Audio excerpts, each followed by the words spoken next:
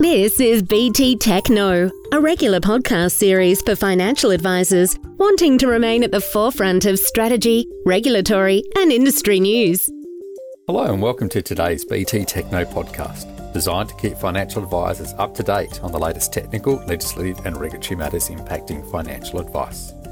I'm Brian Ashenden and I have the pleasure of leading the BT Technical Services team, a team of subject matter experts available to assist you in answering technical and regulatory questions that may impact your clients. Well, another 30 June has come and gone. For this year, it has been a busy week for the end of the 2020-2021 financial year. 8 days of limited opportunity for clients aged between 65 and 67 to potentially have made a last-minute bring-forward contribution into their super. The indexation of a range of superannuation thresholds, from super guarantee rates, contribution caps and total super balances on the accumulation side, to the first ever indexation of the transfer balance cap on the retirement side.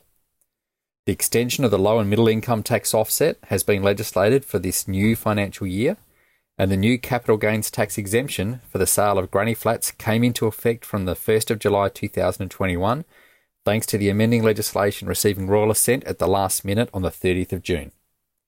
Now, amongst all this, there were a couple of other items that may have got missed or lost in the scrambled year end. At the beginning of the week, the government released the latest version of its intergenerational report. Now, normally released every 5 years and usually in conjunction with the federal budget, with all the impacts from the COVID environment, this report has been released a year later than normal. The intergenerational report examines the long-term sustainability of current policies and how demographic, technological and other structural trends may affect the economy and the budget over the next 40 years. Of course, there is recognition that policies can and likely will change over time, and therefore the end outcome will no doubt differ to that forecast in this report. Now, one of the interesting observations from the 2021 intergenerational report is around Australia's retirement income system. Whilst Australia's population continues to grow and age, with the number of Australians of age pension age expected to double to around 8 million over the next 40 years, government support via the age pension is expected to fall 10% over the same period. Now, this is a reflection of the increasing rate of the super guarantee, as well as the maturing of the system, as those retiring in 40 years from now will have had compulsory super at 9% or higher for virtually all of their working life. There will also be an increase in those relying on a part age pension over the next 40 years. Recent measures introduced from the 2021 federal budget over the next 40 years are expected to assist in narrowing the retirement savings gap that currently exists between males and females. But what will be interesting from the release of this intergenerational report, coupled with findings from the Retirement Income Review, will be what policy settings the government and opposition take to the next election based on these collective reports.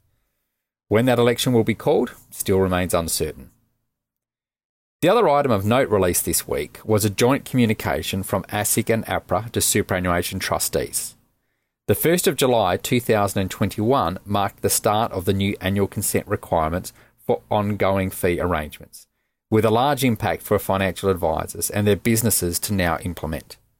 Now, this joint communication from ASIC and APRA focuses on their expectation of superannuation trustees when it comes to the deduction of advice fees from superannuation funds. Back in 2019, APRA and ASIC wrote to trustees reminding them about their obligations concerning the oversight of fees charged to members' superannuation accounts.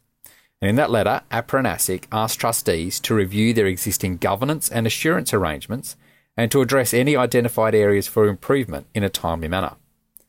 Since then, a number of superannuation funds have requested copies of statements of advice provided to clients to check the validity of fees that have been charged to a client's super account. Now, in this updated communication, APRA and ASIC have again highlighted the need for trustees to remain focused on governance and assurance arrangements around the charging of advice fees, with a reminder that trustees shouldn't rely simply on the new annual consent processes that came into effect from the 1st of July 2021. An expectation remains from the regulators that trustees will continue to review a sample of SOAs on an ongoing basis, whether that sample be determined on a risk-based approach or just a simple random sample. Now, one interesting area highlighted in the joint communication are comments from the regulators that there appears to be continued uncertainty among trustees about the services for which fees can be deducted from member accounts in line with the sole purpose test. Specifically, the regulators do not consider it sufficient to rely solely on statements from financial advisors or members that the sole purpose test has been met. Now, in the Financial Services Royal Commission, it was stated that the sole purpose test means that superannuation assets can only be used to meet the cost of providing financial advice about particular actual or intended superannuation investments. Now, this raises questions about where advice is provided on a broad range of topics that includes, for example, super and non-super investments. Only a portion of the advice may be able to be paid from a member's superannuation account. So how close a connection is required? If a client has multiple superannuation accounts, for example, a retail account and an SMSF account, do fees need to be apportioned between multiple accounts? And if so, how? What if they had an accumulation account and a pension account in the same fund? If the member had retired, but had both accounts due to transfer balance cap issues, where do fees related to retirement income need to get charged? Who is responsible for determining this? Now, unfortunately, there is no easy solution to this, and nor do ASIC and APRA provide a definitive answer. And realistically, they can't. Again, this highlights your role as an advisor to clearly document the manner in which your fees are charged and why. And doing so would also assist you in meeting your requirements under Standard 7 of the FASEA Code of Ethics.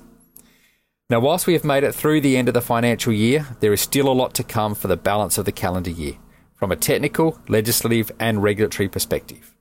Remember, if you have any technical advice strategy questions, you can call our BT Technical Services team on 1800 655 901 or send the team an email at technical@btfinancialgroup.com.